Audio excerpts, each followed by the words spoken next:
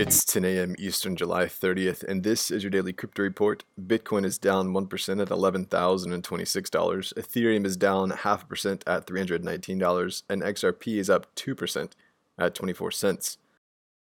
Those are leaders by market cap. Top gainers in the last 24 hours: Aave up 25% and Travala.com up 18%.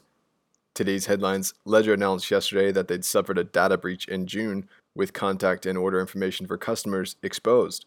The firm emphasized that the payment information and crypto funds were unaffected. Customers whose information was affected have now been notified via email.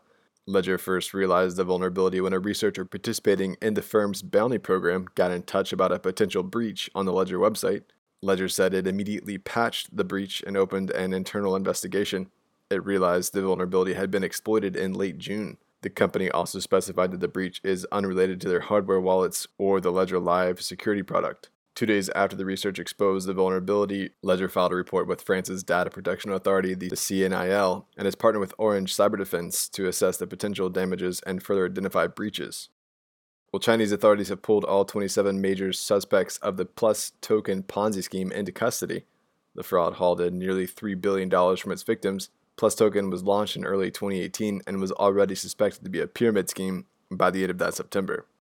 Well, U.S. Marines were notified this week that they are prohibited from using government-issued mobile devices to mine cryptocurrency. The memo went out to all users in possession of government-furnished equipment regarding the need to be cognizant of applications downloaded and residing on these mobile devices. The memo called the mining program's privacy and security concerns.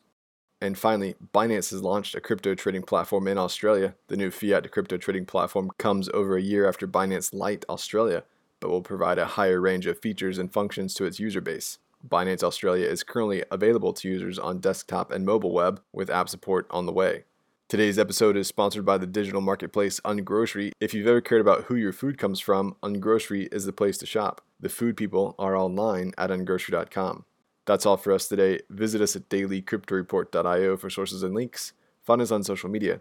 Add us to Alexa Flash Briefing and listen to us everywhere else you podcast under Daily Crypto Report.